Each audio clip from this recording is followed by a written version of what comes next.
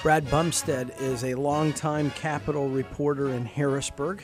He's also the author of 2 books on corruption in the Keystone State. We sat down and talked about, Capitol corruption and where we go from here. I hope you enjoy our conversation.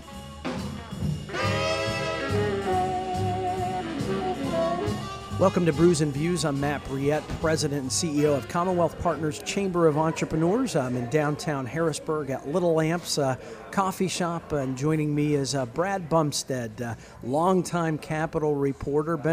I won't date you too much, Brad, but 4 decades Yes. that you've been writing and Yes. reporting? Yes. Long-time Capitol reporter means old when you say it, you know. But no, it's been a long time. An experienced Capitol reporter. You have to have the longest tenure up here, don't you? Actually, in a way I do, but it's hard to count. R.B. Swift from... that's right. Who's now with Capitol Wire, has like a 6-month jump on me, but he also retired for 6 months, so we're about even. Okay. Yeah. Get the awards. And speaking of awards, and we'll get to where you're working now. Congratulations on an international award for best new publication. Yes, that was a bit of a shocker. Not that we won an award, but that it was this international award. I knew beforehand we'd been selected among the top 10. The publication that I write for now is called The Caucus, and I'm the Harrisburg bureau chief. And it's a publication that's print only. It's not online, and it's focused on enterprise and investigative reporting about state government. Sort of a watchdog publication, if you will. So Monday night, we won the International News Media Association's award for the best new print publication in North America and in the world. And that was quite an accomplishment. Quite, because you had some real well-known competitive names in there. Yes. USA Today, I think Yes. you mentioned. New York Times had I don't know that they had a new print publication, Okay. but overall, in the best of show, if you will, we finished second to the New York Times. It's my understanding. Wow, that's impressive. Right here in little old Harrisburg. Yeah. But I think it is a recognition of the longtime work that you've done, Brad, particularly as a investigative reporter, journalist. A couple of books under your belt, and I want to talk about that. But before we started here, we were talking about just a common connection amongst a lot of politicos and even political observers back to York, whether it's Governor Tom Wolf or Lieutenant Governor nominee John Fetterman, Scott Wagner, Kristen Phillips Hill, Eugene DePasquale. You add Brad Bumstead to that name of folks that have come from York County. Tell me about your early years, and then we'll get to the many newspapers that you've written for and what you're doing now.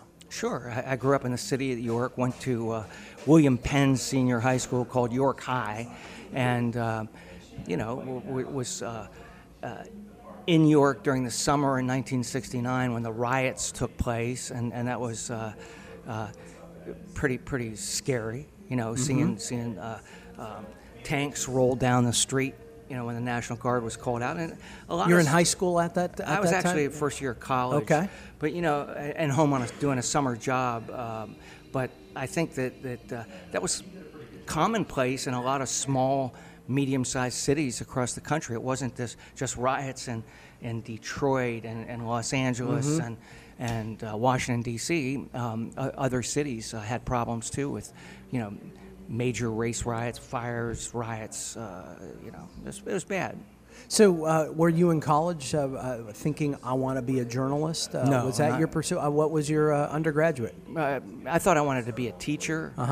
And well, you are. Yeah. and still enjoy it when I do get the opportunity to go around and visit classrooms at university level law schools. I enjoy that. But yeah,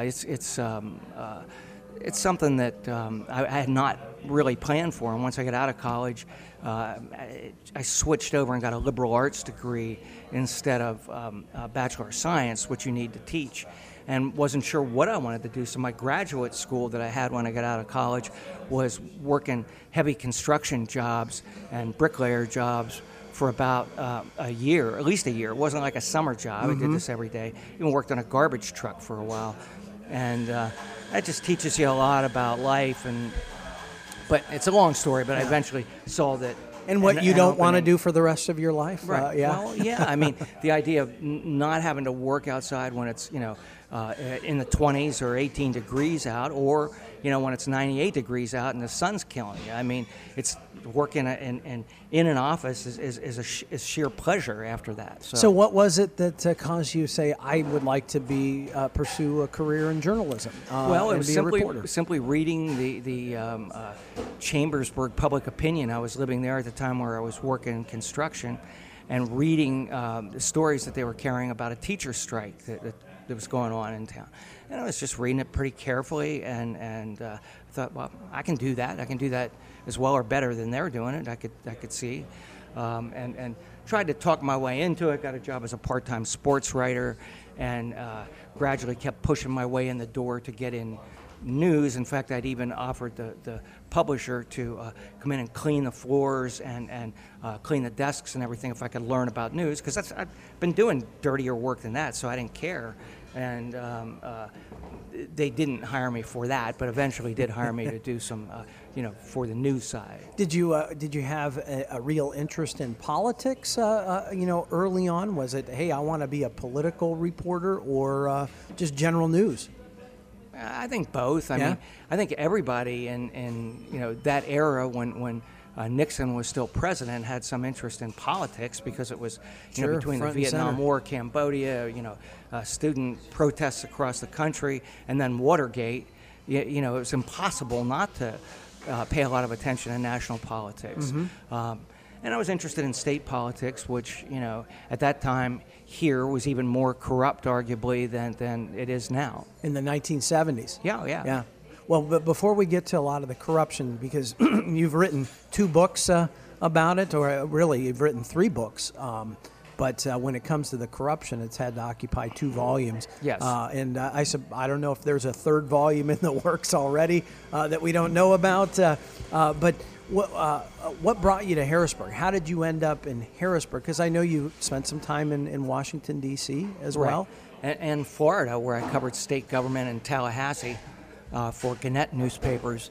And that, to me, was the real eye-opening thing, because you got a sense of what, everybody used the words transparent, but what a really open government can be. And sure, there were some things that got closed down there occasionally, but the papers would raise royal hell about it. And you could get documents on that here you would have to file a right to know law request and wait 30 days for, 35 days to be for your denial. Yeah, for your denial. The record does not exist. Yes. In Florida, say, yeah, come on over. You can get copies, and it's, at that time, it was very open. I can only imagine it's very similar now. Usually it doesn't digress too much from that. So I suppose that you have interaction with other reporters in other states. Over the years I have, yeah. And what's your assessment of Pennsylvania in terms of its openness and transparency compared to, obviously you had firsthand experience in Florida, but vis-a-vis other states, how are we?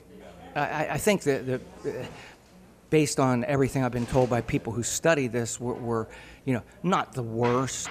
And it's gotten better with this right to know law that was passed quite a few years ago. But it has a whole lot of flaws in it, and it's not where it needs to be. That's for sure. And one of the biggest things I think that needs to be looked at, and that is the time period that they can take to deny a request. I mean, you're waiting. First of all, 5 days. After you file, they're supposed to get notification. Then they routinely take this 30-day extension, which is supposed to be for real legal issues. But everybody just, it's legal issues. And they take 30 days. That should be shortened. I mean, to give you the answer, they had 30 days prior of we're going to deny you your request. Right. I mean, I think anybody would be reasonable to say, okay, they need 2 more weeks to look at this or whatever. And that would be fine, if you shortened that period, cut it in half, it might be reasonable. So you come to Harrisburg in a full-time capacity, reporting on the state capitol, late 90s? Do I have the dates 1983. Right? Okay, so you're here 83, working for Gannett News Service? Mm-hmm. And what papers were we seeing Gannett in? Well, at the time, they had 4 newspapers in the state. through the time that I worked for them into the 90s, and that was the Lansdale Reporter in Montgomery County, the Chambersburg Public Opinion, the Valley News Dispatch in New Kensington, and the North Hills News Record, which was a suburban Pittsburgh paper.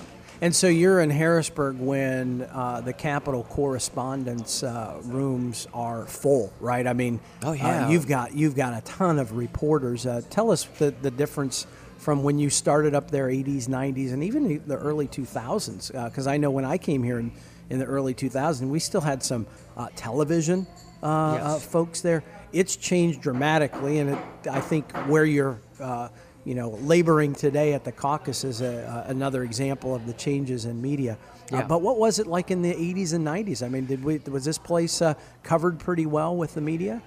It really was. When I started here, there were approximately or close to 50 reporters here on a full-time basis Wow. for newspapers and television and radio, and it was really thriving in that way. And there was, news outlets that had multiple people. I can recall. Yes. Oh my gosh. Yeah. The Associated Press Bureau then had 5 or 6 people. Now they have 2. Philadelphia Inquirer at one point had 4 or 5. And now it's not. It's less than half of that. Yeah. And it's the cutbacks in news that occurred because the executives in the news industry nationwide, not just here, were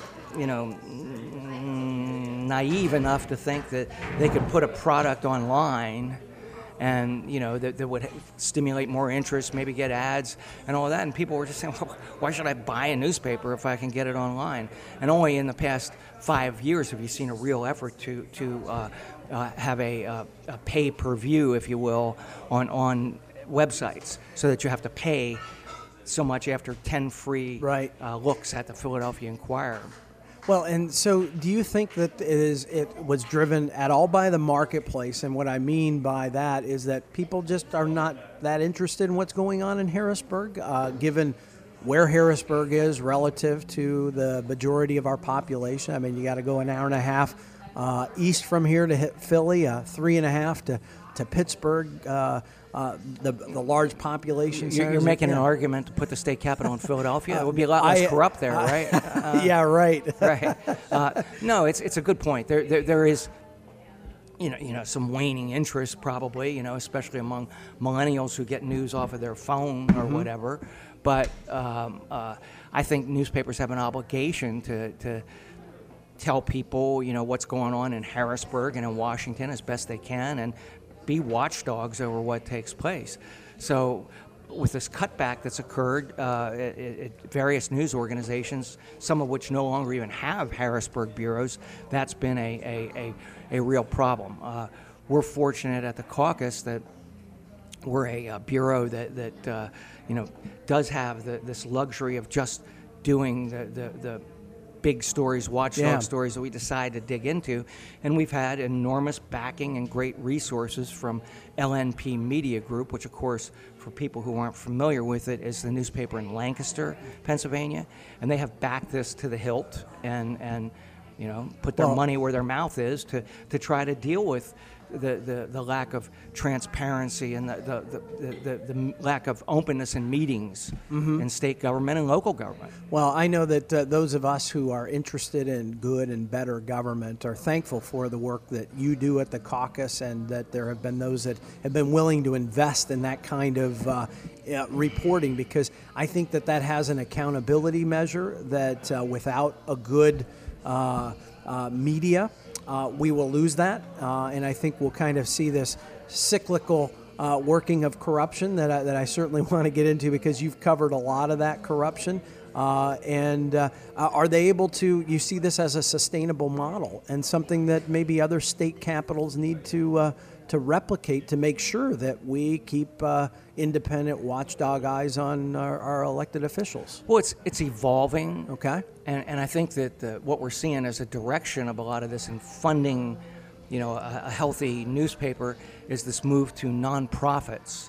And the Texas Tribune is an example in Austin that's well funded by nonprofits, and that they raise money through breakfasts they hold every month where they have, the governor and legislative leaders in to speak to lobbyists and legislators. So there are numerous ways they're going about it now, but I think some way, somehow, people are going to, have this focus on government as a watchdog.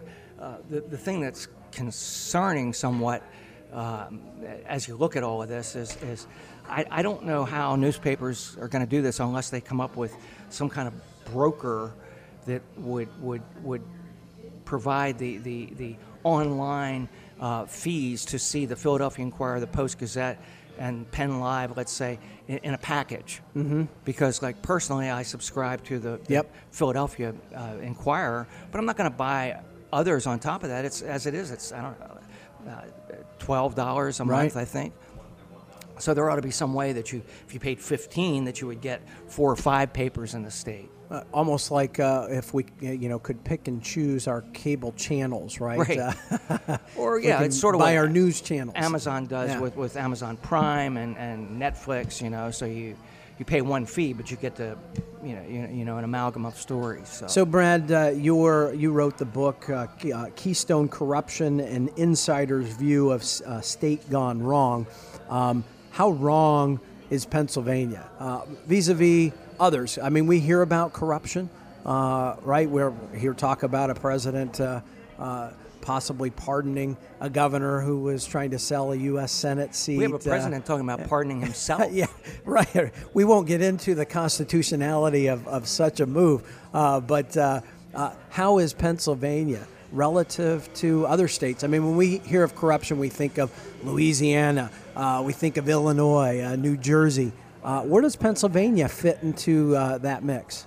You've named them, and I think we're in the top 5. I don't think Pennsylvania, despite what's happened here over the past couple of years, is as corrupt as some other states, in my view. It's hard. There are various measures that have been used to look at this, but one of those is federal data through the Justice Department. But that only reveals prosecutions by U.S. attorneys around the country. It wouldn't count prosecutions by DAs or the Attorney General. But I believe, based on the data I've seen, that New York is probably the most corrupt state because of the nature of corruption. What takes place in Albany and New York City, it's like serious crime that public officials are involved in. Big bribes and, real estate transactions that are dirty. I just AG, Attorney General, used to mean aspiring governor. Now apparently it means you're going to end up in the big house, not the the governor's house. And the Philadelphia district attorney wound up himself going to jail after prosecuting people for the same thing of taking payoffs in return for something, in his case from lawyers, Seth Williams, as opposed to the people he prosecuted in the Sting case.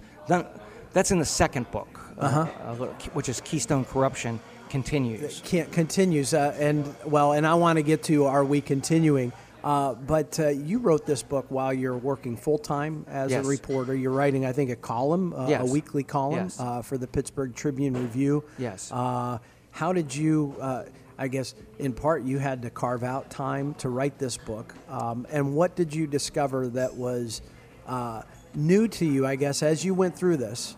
Or things that were, oh my goodness, this is worse than I thought, or tell me about that whole process and what you've learned from it, and how you've not become entirely cynical, Brad. How do you know that I have? Yeah, true, fair enough. Yeah. And I want you to give us some hope, not hopelessness at the end of this. Not hopeless, but I would carve out about an hour to an hour and a half a night. That doesn't sound like a lot, but I was pretty disciplined about that and would do it, and then write more on Saturdays and Sundays. But I was lucky because I didn't have to do years of research to compile this material. I was covering it as I went. Right. Coming back almost from the compile trial. Your columns, right? Yeah, I mean, because at that time, that's the period of Bonus Gate and Computer Gate, and former Senator Fumo, who actually has a book out now too, by the way. I don't know if you've seen it, but I have not. Yeah, I would carve out this time, but I was writing about what I did every day, and that made it easy because this is what what I saw. This is what happened. And I was able to provide insight to that because I knew these legislative leaders who were on trial. And just for your listeners, what that meant was that in a period of a couple years, we had more than 24 state legislators and legislative staffers convicted of crimes for using public resources for campaigns. 2 were former speakers of the House, Bill DeWeese and John Purcell, who actually shared a prison cell briefly. Yeah. Yeah. In Camp Hill, yeah. They did, and there were a couple other legislative leaders involved in all of that, and these were Republicans and Democrats, and Well, I think when your book came out, you had like 8 of them that were sitting in prisons. 8 all across, legislative leaders in prison correct. at the time, yeah. Sitting all across Pennsylvania at various levels of security. Right.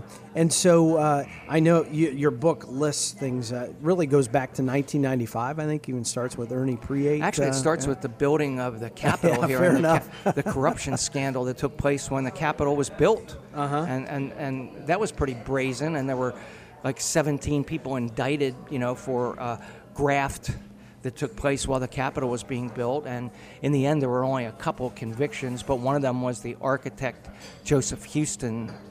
And in my opinion, looking through the different documents about it, I went to the state archives.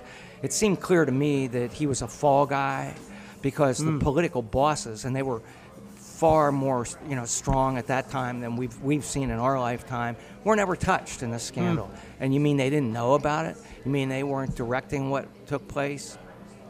Involving millions of dollars. Well, certainly today, our state capitol, I think, is frequently mentioned as being amongst the most opulent in the country. I've been to some other state capitals, and I have to say, yes, it certainly is. Yeah. And I guess that's part of the graft that a lot of money was exchanged, and a lot of money was ended up being put into the Capitol. Spared no expense. Yeah, spared no expense. But we certainly saw a big wave come the 2000s, and Yes. I think following really some earlier ones, I think you had Jeff Habay, who was convicted of using public resources for Yeah, that was the political landmark case, if Okay. you will, and the Superior Court even decided it, which upheld the conviction in Allegheny County, and that was former Attorney General, then Governor Tom Corbett's playbook that he used was the Habay case, where he said this is a bright line and you shouldn't cross it, and that was Habay was forcing his legislative staffers to do campaign work for him. And if they wouldn't do it, there was retribution in the office, and that's a crime. You can't do that. And what the Superior Court decision held was that that's theft of services, because each of those people is getting paid by the taxpayers, but you're using their taxpayer-funded work for a political campaign.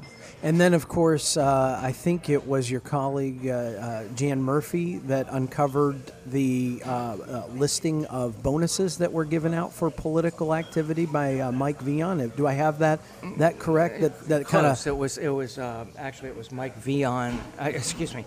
It was Jan Murphy and Charlie Thompson. Okay. Who did that? And what they came across was a letter that had been sent out by former Speaker Bill DeWeese to certain legislative employees, saying, that there were bonuses that had been given out, but you keep quiet about this. Mm-hmm. And well, what do you mean keep quiet? But not everybody knows about this. And, that's what really triggered the look into, the payments that were made. This wasn't just like the Habay case where staffers were sent out to campaign on state time and with state resources. This was, using money to pay legislative staffers to go work in Allentown or different parts of the state.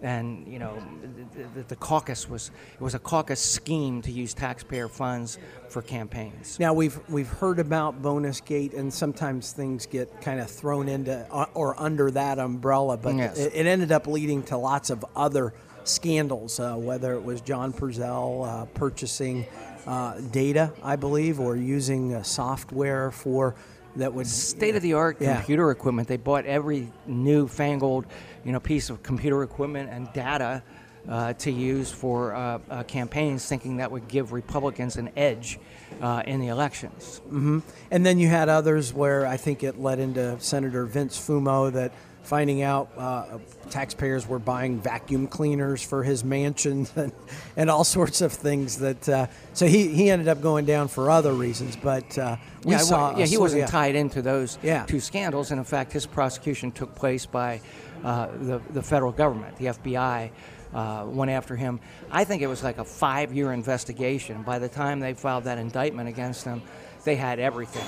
They had all the abuses that had taken place with a nonprofit that he had founded, using taxpayer-funded resources with the Senate staff, and even a seaport where he used yachts that weren't his for various trips. So it was all in some using OPM, as he referred to it, other people's money. That's right. That's right. The best kind of money to use, house money, I suppose, in gambling terms. Well, so Brad, interestingly, a lot of these folks, they went away, but they've come back. Yes. They've come back, whether it's Bill DeWeese and Mike Vion and John Purcell, they've come back to Harrisburg. I suppose your covering of them wasn't always favorable from their perspectives. Any good stories to share about some of the interactions you've had with some of these folks you've covered over the years?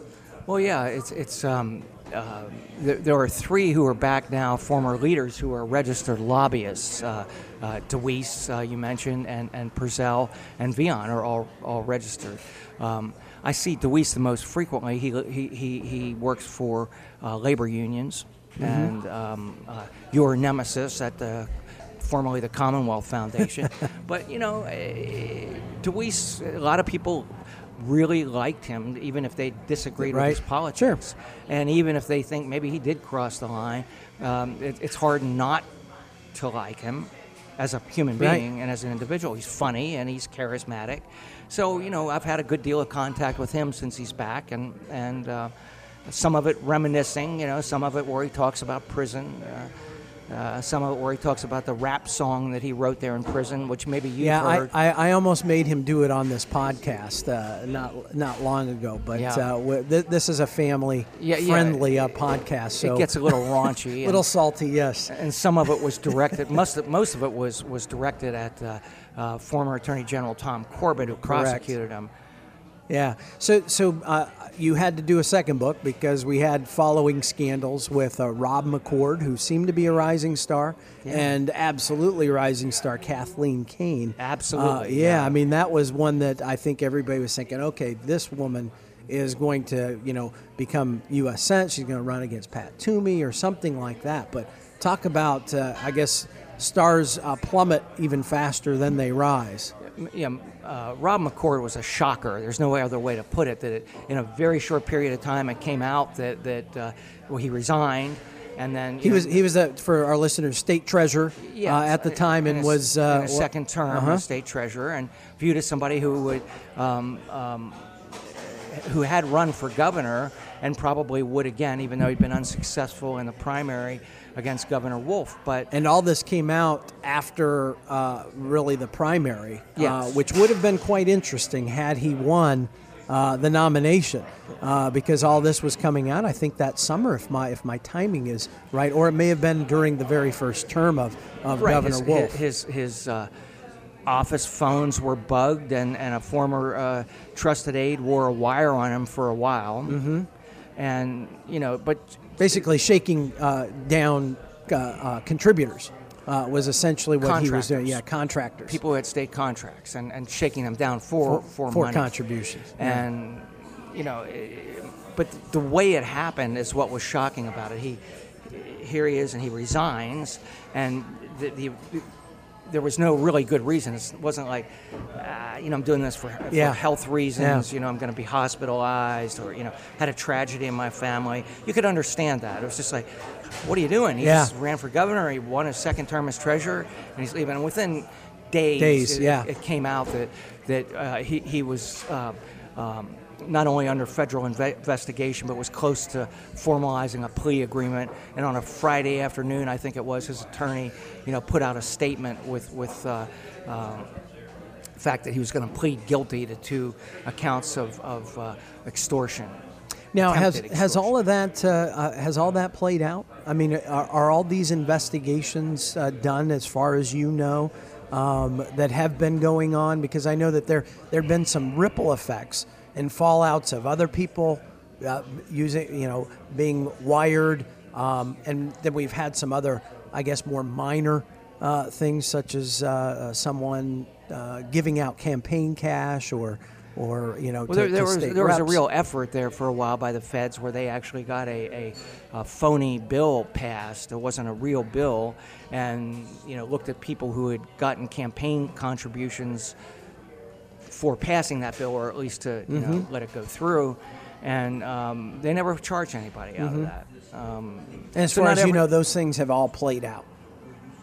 I'm largely convinced that they have, but I'm not positively convinced. Okay. Because of the slow, ponderous nature of federal investigations. As I said, it took probably 5 years to charge Fumo, and that was on top of many, many, many other years that they had investigated him, maybe 2 or 3 times. Once even charged and convicted one time before, and then it was overturned.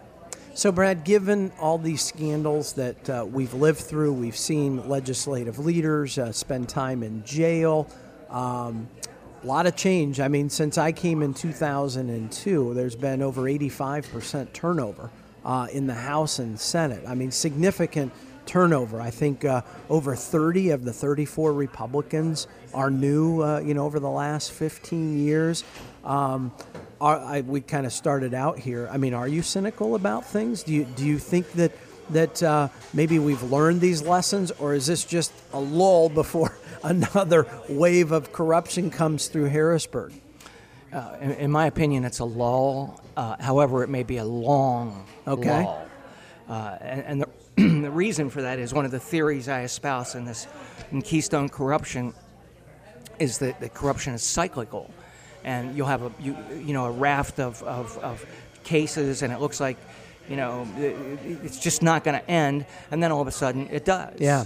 And you'll go for a lengthy period where there's no one charged, and it seems like things are cleaned up. But what happens is, I think, a couple of things. One is that people who are in office start to get arrogant about it, start to become more and more entitled. This is their money. They can, do what they want. There are no consequences that they see taking place out there.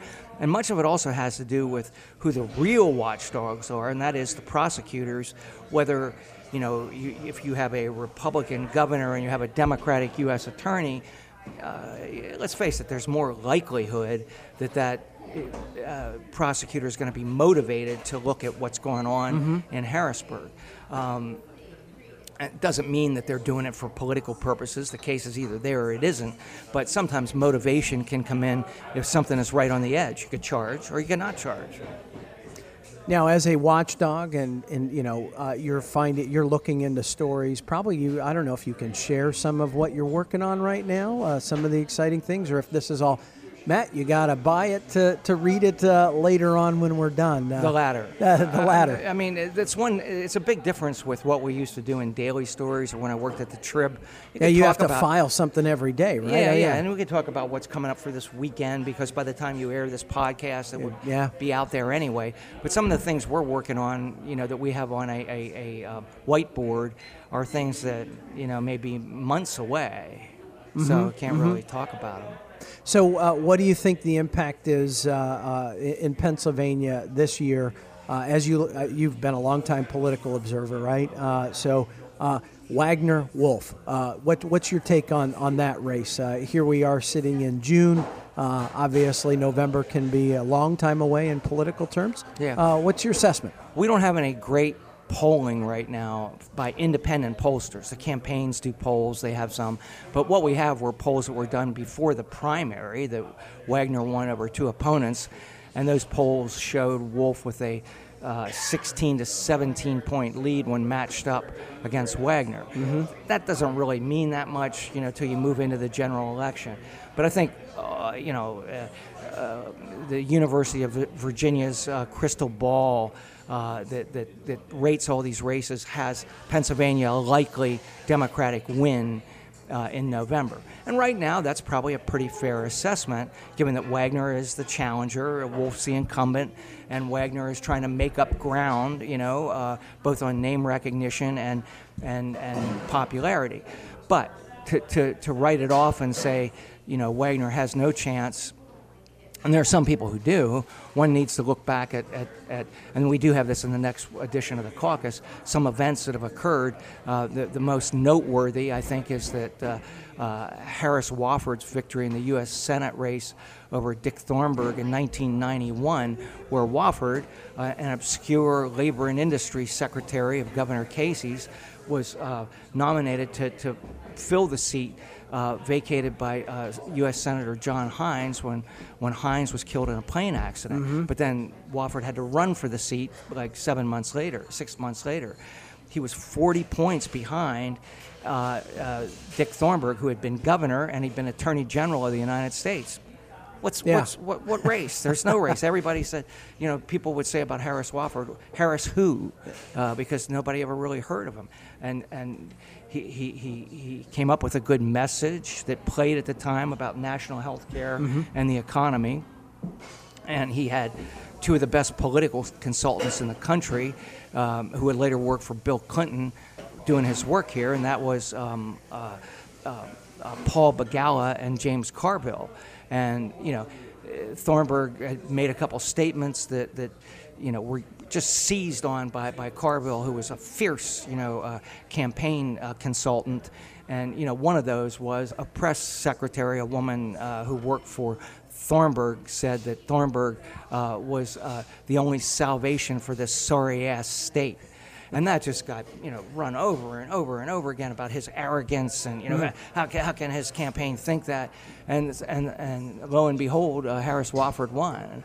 And and that's also where Carville came up with his famous statement about describing Pennsylvania, which was that Pennsylvania is like you have central Pennsylvania, and the T is Alabama. With Philadelphia and Pittsburgh on both sides. I do remember that Carville, would subsequently go on to do Clinton's campaign in 1992, and that, became famous in terms of the war room, and they even had a documentary on it that came out at the time, and it was also pre-healthcare debate with, that Hillary Clinton led that effort after Bill Clinton was elected. But the groundswell was, Wofford's, real mantra that he used was, everybody has a right to a doctor, just like you have a right to a lawyer. Mm-hmm. And that played really well, and it was the precursor to national health care. So what's your assessment? Are we going to see a big blue wave come through Pennsylvania, or you think it'll be a blue ripple, or what do you think? I think that we don't know. I think anybody that says they do know is wrong, because I think it depends what happens in Washington. Mm-hmm. I mean, some people have said this election will be a referendum on Donald Trump. Maybe it will, maybe it won't. If Russiagate, the special prosecutor thing would sort of fade away and they don't come up with anything on him that it stopped at the campaign, maybe there won't be a blue wave. But do you if think we wind up with a president, if not being charged in office, being told that he'll be charged the day he gets out of office, and Republicans have no choice but to start impeachment proceedings, then maybe you get the blue wave. But do you think that has an effect down ballot and even down to the governorship? Yeah. I mean, because turnout. Okay, turnout. Yeah. But it seems that Pennsylvania voters have differentiated in the past, They right? have. I mean, they've chosen. They picked Tom Wolf. Yes. Yet they gave Republicans even larger majorities in the House and Senate. They've done gone Democrat Republican on statewide. I think Right. in 2017 you saw a split. It was pretty much females won all the judicial races. It didn't matter how much money they spent. It was more their gender, and it wasn't their party. I think the best way to put that is that Scott Wagner in the governor's race would stand alone from President Trump to a certain degree if there's no meltdown in Washington. But if it's completely, just Yeah. out of control and it's clear he's going to be impeached, it just, taints the whole ticket. And even though Wagner had nothing to do with that, people would say, I'm voting Democrat, or, turnout would be the biggest thing. That Republicans stay home. Do you think Republicans have any possibility of losing majority control of the House and Senate in Harrisburg? In Harrisburg? Yeah. You think that that's a possibility? No, I think that even if you had a huge blue wave, I think that majorities would be reduced, but I don't think they'd lose that, because there's where I think you draw the line that legislative races are local politics, period. And you might have horrible things in Washington, but that's not, people look at their state legislators like, well, he's my guy, and he gets grants for this community. Yeah. And I knew him when he was president of the Chamber of Commerce. You have that when you have a 253-member legislature. It's so large that the districts are small, and these are like city councilmen or something. Do you think we need to reduce the legislature? I know that's on the bill, on the docket up there. I don't know if they're going to pass it again, but it did pass last legislative session. I think it go from 203 to 150. Is that the House wouldn't touch the Senate? You think that would have a impact, good or bad? Well, or is that just window dressing of we're listening to some of the? It's more than window dressing. Okay. I think that the House would be more efficient. I think that 203 members, sometimes it's just, how do you get any coalitions together there? Of course, in Congress they do. 400 and some. Maybe. But I don't think that there's any substantial savings about that. I was wrong about that years ago. I used to columnize, as John Baer likes to say, and think that it would. I know that some people previously at the Commonwealth Foundation had done some studies on it and showed that it really wouldn't. And it comes down to legislative staff. If they don't reduce the legislative staff directly proportionate to the number of seats that they've eliminated, it won't go down at all, because that's where the big cost is. You bet. So would it be okay to do that? Would it be probably better than it is? Yeah. Is it the great salvation of the state? No. Do you think we need to go to part-time legislature, or what kinds of reforms do you think would help, improve efficiency, that might even weed out some corruption? Are there some ideas that you've thought about? Here's where we ought to go with to change the incentives that are at work that have allowed for you to write 2 books so far. Well, maybe you don't want those corrected, because otherwise the 3rd book won't come out. No, I'd like to see the state cleaned up. But I asked a former FBI agent who's a consultant, and quote him in the back of Keystone Corruption, is, what's a commonality among some of the states that you found that are most corrupt? And this guy was really experienced. He'd been involved in Abscam, and he'd been involved in Shrimpgate, they called it in California. I don't know if you were out there at the time. But where legislation was influenced for shrimpers based on cash that was handed out. And basically what he told me was, it's the states where legislators have the most access to money that spurs the corruption. And that made a lot of sense to me. And that's in New York is the same way. The so-called professional legislatures have all this money available. They have, expense accounts. The leaders all have separate little expense accounts. Not little in the case of the majority leaders. Special leadership accounts are huge. So that's one thing that if you could somehow more closely monitor and audit the funds that they get, that would be a help. And that right they can now, dole out. Yeah. The legislative audit that's done now is pretty much a joke, and it just all it does is add up, the total. Here's the total amount they got. Here's the total amount was spent. Does it add up? It's not like how it was spent. But I think that's one thing that could be done. But I just come back to transparency. Yeah. I think if things were really transparent, as in the day a campaign contribution is made, it goes online. Not a year later as it does with political action committees. I mean, just boom, everything is right up there right away with each candidate, and easy to get at computer form. I think that would be an amazing reform in this state. And that's something that really needs to be done, and it can be done. We have the technical capability to do it right now. Yeah, unfortunately, it seems that a lot of the websites that the government still operates, were created in the 1980s or something. They're not very user friendly, so we could update those. But it's not in their interest, and I think that's why they could certainly change the lobbyist registration and the campaign finance to be extremely current and extremely easy to use, so that anybody could just go on there, type in a name, boom, you get all the contributions that person made or received. And I think that would go a huge way towards cleaning things up a little bit. People would have to, watch what they're doing, and you can't obfuscate that money as easily. Yeah. Well, Brad, I really appreciate your joining me here on Brews and Views, but I more appreciate the work you've done in the Capitol. By being a watchdog, I think that you've probably thwarted a lot of bad activity or bad behavior just by your presence.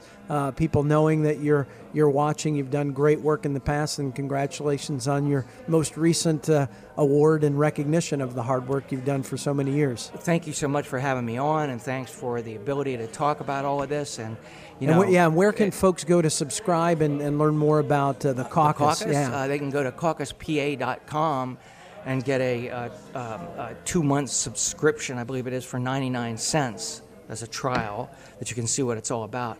You won't see the content online again, but you will see at caucuspa.com what it's all about and who we are.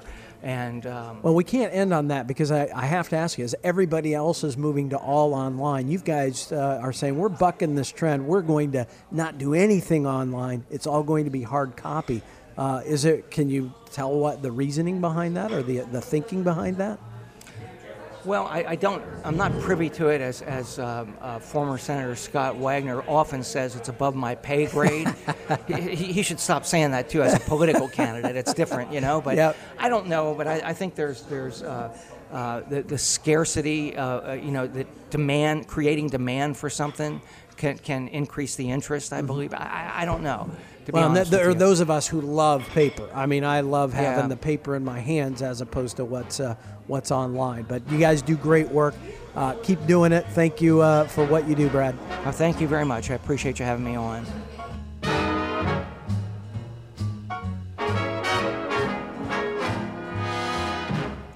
You've been listening to Brews and Views, a production of Commonwealth Partners Chamber of Entrepreneurs. Find us on Facebook at Commonwealth Partners, and follow Matt Briette at MattBrouillette.